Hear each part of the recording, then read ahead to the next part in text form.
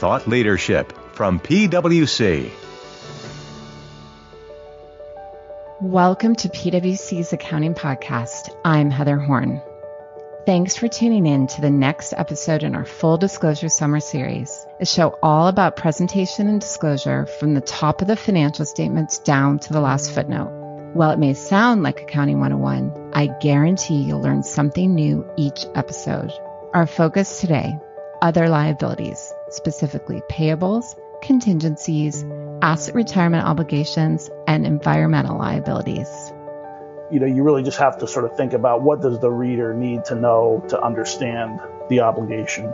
And then when you think about accruals, disclosures for liabilities in general, just be mindful of the specific requirements in SX Rule 502. Those are my guests, Pat Durbin and John Britton, both PwC National Office Partners. We cover a lot of ground today talking about what you need to know about the presentation and disclosures of other liabilities. This can be a big area on the balance sheet for companies that have these items. And of course, the requirements can get tricky, especially for some of the more judgmental areas. So, with lots of questions to be answered, let's get started. Pat, John, thanks so much for joining me today and looking forward to a topic that can go in a lot of different directions. So I know we're going to be covering a lot of ground.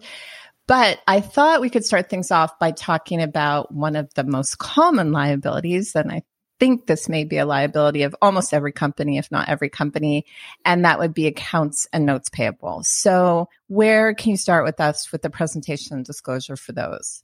So maybe it's best to start with what you have to present separately on the balance sheet. And there is a specific rule in the SEC guidance, SEC Regulation SX, Rule 502, and I should say that's for our commercial and industrial companies, so pretty much everybody besides banks or insurance companies or maybe some other brokerage organizations. We won't delve into those, but just based on Regulation SX Rule 502, you need to state separately any amounts that are payable to trade creditors, so sort of your normal suppliers in the ordinary course of business, amounts payable to banks for borrowings, amounts payable to holders of commercial paper, amounts payable to factors or other financial institutions for borrowings, also amounts payable to related parties, and then finally any amounts payable to underwriters, promoters, or employees that aren't otherwise captured under the related party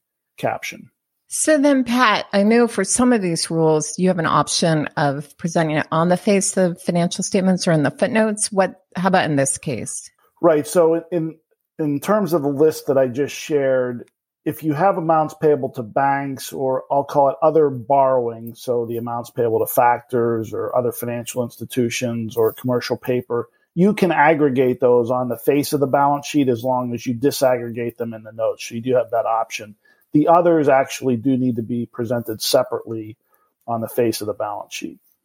And then, Pat, I know you said at the beginning this is specific to SEC registrants. So any thoughts for private companies in terms of at least general practice of what we see?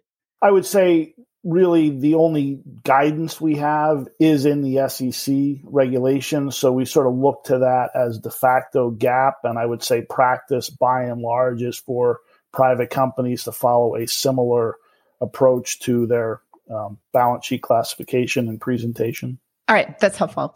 And then another question for you. So when we did our episode on debt presentation and disclosure, Suzanne and Chip also briefly touched on structured payables. And I know this topic, I feel like that keeps coming up. And I know the FASB is also looking at disclosures in those areas. But can you maybe help the listeners? I think sometimes we get questions around what's a trade payable versus what's a structured payable. And so any thoughts on that?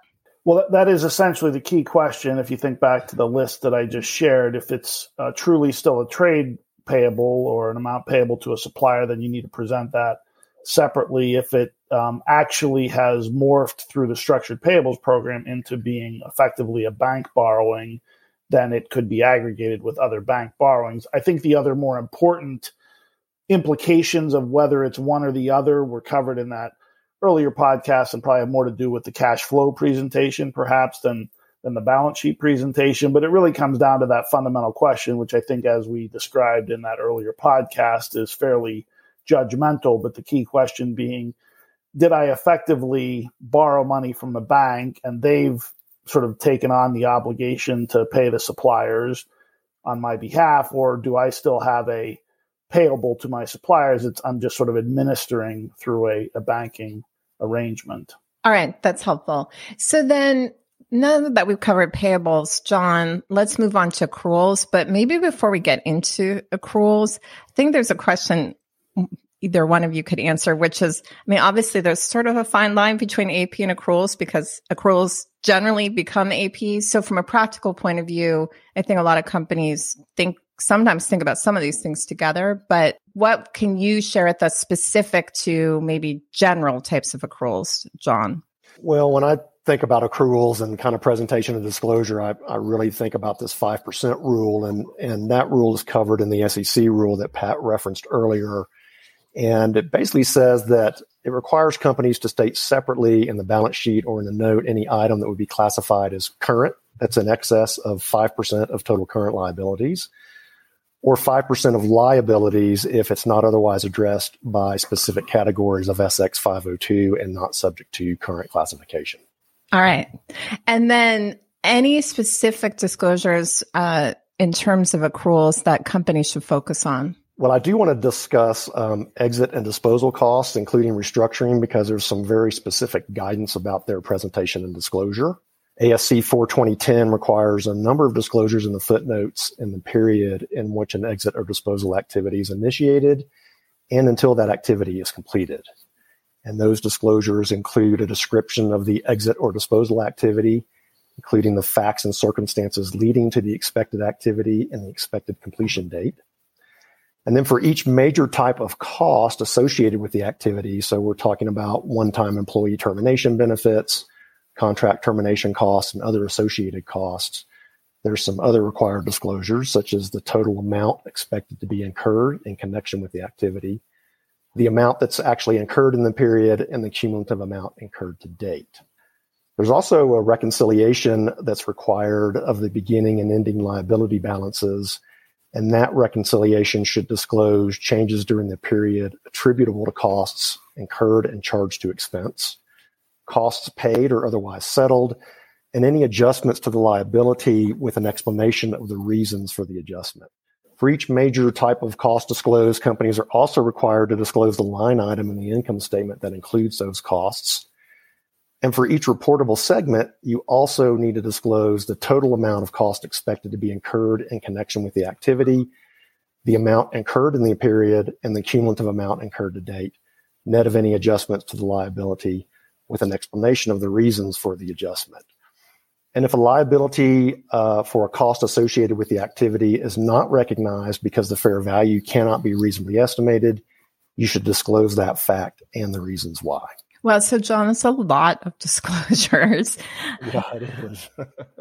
Yeah, I was just going to jump in, Heather, maybe with one quick reminder, just reflecting on that list. And I know we're talking really about presentation and disclosure here, but a lot of those disclosures really drive off of what's happening with the underlying movements in the liability. And so having processes in place to really monitor these activities timely, particularly when there are sort of future costs where the plans have changed, there is a requirement to capture that in the disclosures as well. All right, that's helpful. So then let's move on to another topic. And this is one I've spent a lot of time personally dealing with, and that's environmental liabilities. And this is also, I think, an evolving area with the additional focus on ESG disclosures. And so, Pat, specifically ASC 41030 has accounting considerations related to environmental, but how about from a presentation and disclosure perspective? Yeah, well, maybe to start, it's helpful just to put it in context. The guidance in ASC 41030 is really just interpretive guidance of the broader loss contingency guidance in ASC 450, but specific to environmental remediation obligations, and probably also worth distinguishing that from maybe some of the things that companies will be doing or costs that they may be incurring to, let's say, decarbonize their businesses.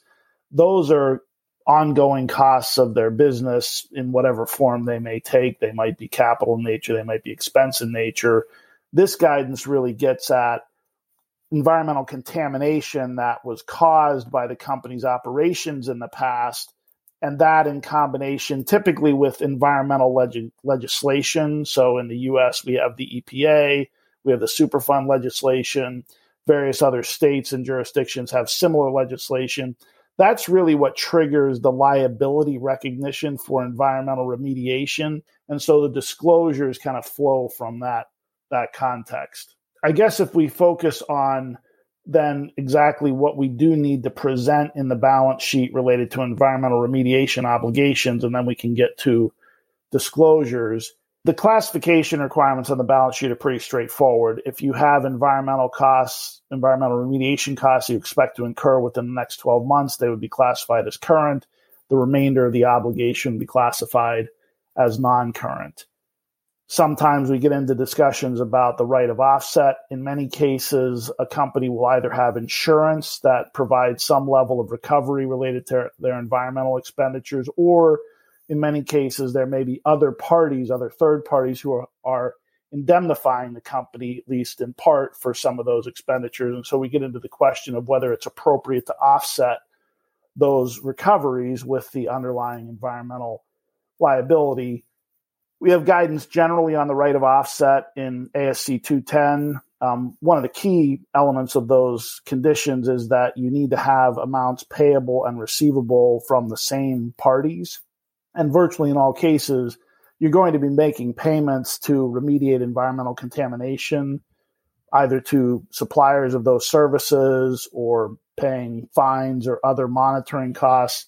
Those aren't the same people that you're getting the recoveries from, so you virtually never qualify for the right of offset. But there's nothing special about environmental remediation obligations in terms of the ability to offset. A related question then also is on the income statement, where do I put these costs, either typically when I accrue them, and I may also be accruing the recoveries at the same time. Unlike the balance sheet requirements, you can actually offset, or in fact, you should offset the recoveries of those environmental costs, whether they come from insurers or third-party indemnifiers, with the expenses. The only proviso on the income statement is that the nature of these costs are operating. I mean, many times companies might like to assert, well, it's past, it's behind me, it's not something I do. Well, they were operations that caused the contamination, and therefore the expenses you're incurring are required to be presented as operating expenses. I guess, Pat, one quick point on the netting on the income statement, and this is obviously not about recognition, so we won't go into too much detail, but I do think in practice, often there is a lag between maybe when you have to recognize the accrual for the liabilities and any insurance recovery or otherwise. So just from a perspective of a company thinking about it, they shouldn't necessarily expect this always going to happen in the same period. But I think that's a good lead in then to how should you think about disclosure in this area? Well, I think it's a good clarification, Heather, and you're right. It may happen in different periods, but the requirement to present them in the same line still exists. So you might end up with an expense in one period and perhaps income in another period. That could still happen. All the more reason disclosure is going to be important, right? Right, about anything strange that's happening in the income statement. And I think that's really, if we think about disclosures and we remember that this is, again, really just in the context of loss contingencies in general, where there is really very minimal explicit disclosure requirements, it's really just focused on the broad principle of what does the reader need to know to really understand this liability? I mean, there are a few specific things related to environmental, but for the most part, it's what's the nature of the loss or the conditions or circumstances that gave rise to the loss, to the extent that it's still an estimated loss, meaning you don't know exactly how much it's going to cost you over the years. What's the nature of the underlying risks and uncertainties that could affect that estimate?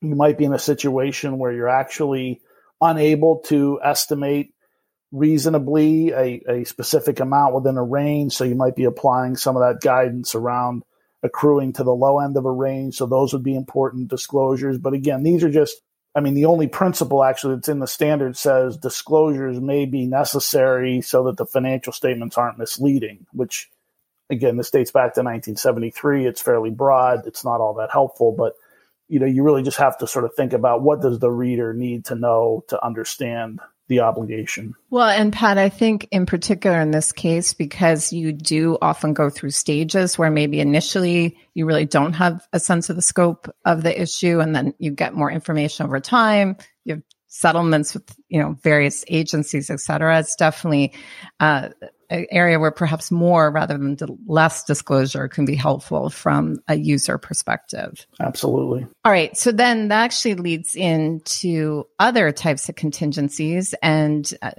how do we think then more broadly about loss contingencies? And I think, Pat, if I remember correctly, you and I did a whole podcast about recognition, but maybe we can focus here on disclosure. Yeah, and the disclosures do depend a little bit on whether you've met that recognition threshold that we talked about. If you've actually accrued a loss, which is kind of what we're talking about here, disclosures about a loss you've already accrued, again, you fall back on that fairly broad disclosure principle, which says you may need to provide additional disclosures so that the financial statements are not misleading.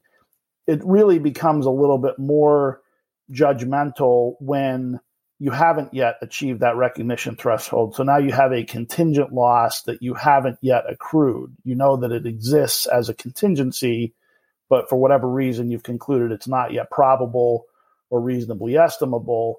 There are actually more specific disclosure requirements, although not terribly specific. They just require you to describe the nature of the contingency, the potential range of loss if you can estimate it. In many cases in practice, people will typically say that they are unable to estimate the amount of the loss. And that's not necessarily a problem because they either it's not probable or not reasonably estimable. But what really becomes the challenge is how do you balance the needs of the users of the financial statements for information about what's potentially a material uncertainty for the company with the company's appropriate need to continue to attempt to manage and mitigate that risk in either legal or commercial proceedings and not prejudice those activities by providing additional disclosures in the financial statements. And there's really not an easy solution to that dilemma because both are relevant. Users of financial statements have a right and a need to know that those uncertainties are out there and that they could be material. But at the same time, certainly companies have a right to not divulge information that could be prejudicial to their arguments, their defenses, et cetera. So, Pat, from a best practice perspective, then, I do think it's a big balancing act. How do you see companies sometimes trying to balance those two different needs? Well, I think the real challenge often comes when you haven't yet accrued something and then you get to the point where you need to make an accrual. And the real dilemma there is, did I provide sufficient foreshadowing disclosures about the potential for that loss? Again, once I've accrued it, presumably the information now is there. It's more I haven't accrued it. What's the potential? And that's something that we see frequently. The SEC will ask questions about when a company has taken a large charge for an accrual, because these things typically don't arise overnight. Where were the disclosures that alerted the reader to this possibility? And I would say there's a pretty wide spread in practice in terms of how specific, how detailed those disclosures are in advance of the accrual. It's just inherent in the nature of the types of issues that companies are dealing with. Again, they're not going to want to divulge a lot of specifics or particulars if they haven't yet concluded that a loss is probable. And so I think it's just using your best judgment and trying to at least indicate the potential, provide enough of the circumstances. Most cases, there's some degree of public knowledge of some of these things anyway. So working within that framework, how can I alert the reader without, again, overly prejudicing my position in either commercial or legal matters? And I think, Pat, I know this also is not a podcast about controls, but this is a great place to put in a plug for contemporaneous documentation, because I think the more a company documents why it disclosed what it did or didn't, then as things continue to evolve, they have a good sort of groundwork as, for what they've done in case there are questions later. So that can be really helpful. Yeah, certainly best practice for a disclosure committee, disclosure controls and procedures, audit committee communication on these types of issues. All right. So that's helpful, Pat. So let's turn to then another area of accrual where there can be changing estimates over time. And that's in the area of asset retirement obligations. And John, I made me realize this is actually would be a great topic for recognition and measurement. So maybe that's another podcast. But for today, let's focus on presentation and disclosure in the areas of AROs. But given that we have a broad listener base, at least let's start by explaining what we mean when we say ARO.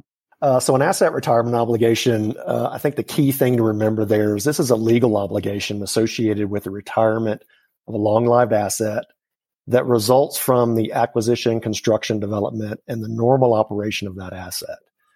So one thing I wanted to note here is that AROs are specifically scoped out of the environmental obligations topic as they arise from normal operations of the facility, even if those retirement activities include some environmental contamination arising from those normal operations.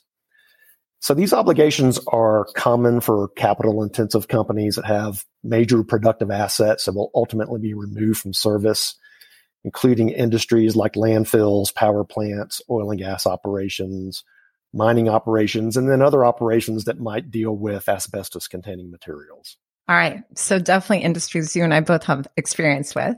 So then, John, where do we look for these disclosures and what are some of the general requirements? Yeah. So the disclosure requirements are laid out in ASC 41020, and you've got to have a description of the ARO and the related long-lived asset. And then the fair value of any assets that might be legally restricted to settling the AROs, those need to be disclosed as well. And then one of the biggest pieces of disclosure here is there needs to be a roll forward of the ARO, starting with the beginning balance and reconciling movements during the reporting period to the ending balance. And you've got to specifically identify any liabilities that you incurred during the period, any liabilities that were settled during the period, the amount of accretion expense over the period, and then any revisions to estimated ARO cash flows. And in some instances, companies can't reasonably estimate an ARO. So for example, it maybe you can't determine the expected settlement date of the ARO or the retirement date of the long-lived assets, not so certain. Then you need to disclose the reasons why you have not recognized an ARO and disclose the fact that you didn't recognize that liability. And then just one bonus presentation note, the guidance also states that accretion expense should be classified in operating expenses. All right. It seems so easy when you lay out the disclosures, but I know it's much more complicated than it seems. That's true. Maybe one point I just highlight, Heather, because we didn't really hit on it in the environmental section, but John referred to sort of the accretion notion in the ARO space, and those liabilities are required to be discounted to present value. In most cases, the environmental obligations are not, where they don't qualify for discounting. But if in fact they do qualify for discounting, that is one of the specific disclosure requirements for environmental obligations, is the assumptions you use to discount, the interest rate, the timing of the payment, et cetera.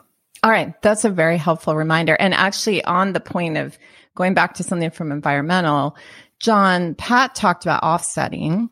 And you mentioned that companies may have assets that are legally restricted. So often we'll see like these trust funds that are set up for AROs. And I know we sometimes get that same question of whether or not those can be set off. So can you give us a quick reminder? Yeah, I think what Pat referred to before is still carries the day here. And that is, we generally see those things grossed up in the balance sheet. So I don't think generally you would qualify for right of offset in that situation. Agree. And I think another key point there, and this is a whole other podcast, but if you do have those trust funds and they have investments, then you still have to make all the regular investment disclosures. So just something to keep in mind if companies do have those. So definitely, these are some big areas, can be big areas on the balance sheet if for companies that have these items. And I know we talked about a lot of different requirements here, starting with probably some of the more straightforward and getting into some of these more judgmental areas. So I like to wrap up by asking you guys what advice you would give for companies as they think about this part of your balance sheet. And John, I'll start with you. Okay, I guess what I would say is it's really important to understand any eventual retirement obligations you might have associated with operating major productive assets. Legal obligations can exist on a contractual basis, or they may be imposed by regulatory bodies. And once you do identify that type of obligation, there's some robust disclosure that's required around the nature of the obligation as well as the long-lived asset. And then when you think about accruals and disclosures for liabilities in general, just be mindful of the specific requirements in SX Rule 502 for accounts that need to be presented on the face of the balance sheet rather than in the notes, as well as amounts that should be stated separately based on that 5% rule that we discussed. And that can change over time, so companies should be considering that each reporting period. All right, that's helpful. And then Pat, how about from your perspective? So I'd focus probably just on the disclosures about contingencies and really this tension between the information needs of the users of the financial statements and the company's desire to avoid prejudicing their situation in either litigation or commercial negotiations. It's a challenge, but it's really important, I think, for the users of the financial statements to be able to understand what are those uncertainties. And it's probably more about what isn't accrued and is not reflected on the balance sheet than what is. And so just keeping that perspective in mind as you develop these disclosures, I think, is really important. All right. Helpful reminders. And then I have to say I'm a little disappointed you guys didn't come with any accounting jokes. I have had some of those on past podcasts, but I will ask one of my typical stump the experts question. So my sense is that original accounting in this area came from ARB 43. So I'm not going to ask you where it started, but John, I will ask you the precursor to the codification for AROs was FAS 143. So do you remember when that guidance came out? Oh my gosh. Let me see if I can think back. I'm going to say that one came out mid-90s. Am I thinking of that correctly? So I think it's the early 2000s because it was during my very first tour in the national office that we were issuing guidance, but that doesn't mean it's when it came out. Fact check. John was so close. FAS 143 was issued in the summer of 2001, not in the 1990s.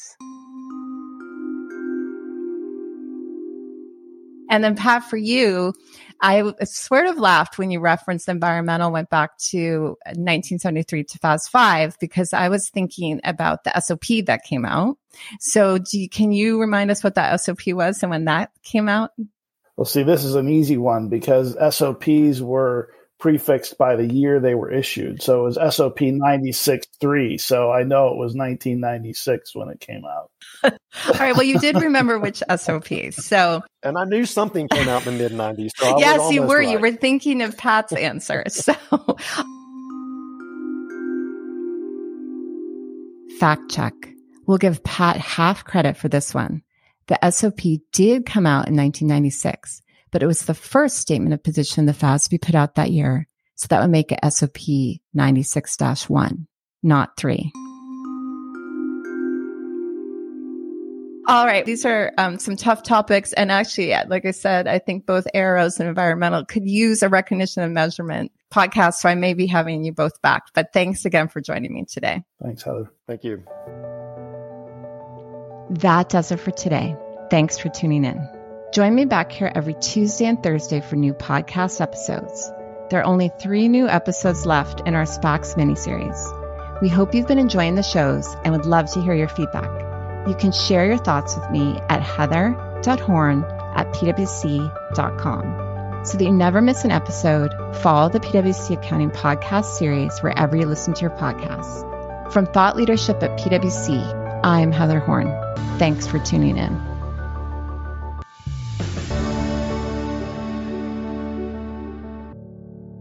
This podcast is brought to you by PwC, all rights reserved. PwC refers to the U.S. member firm or one of its subsidiaries or affiliates, and they sometimes refer to the PwC network. Each member firm is a separate legal entity.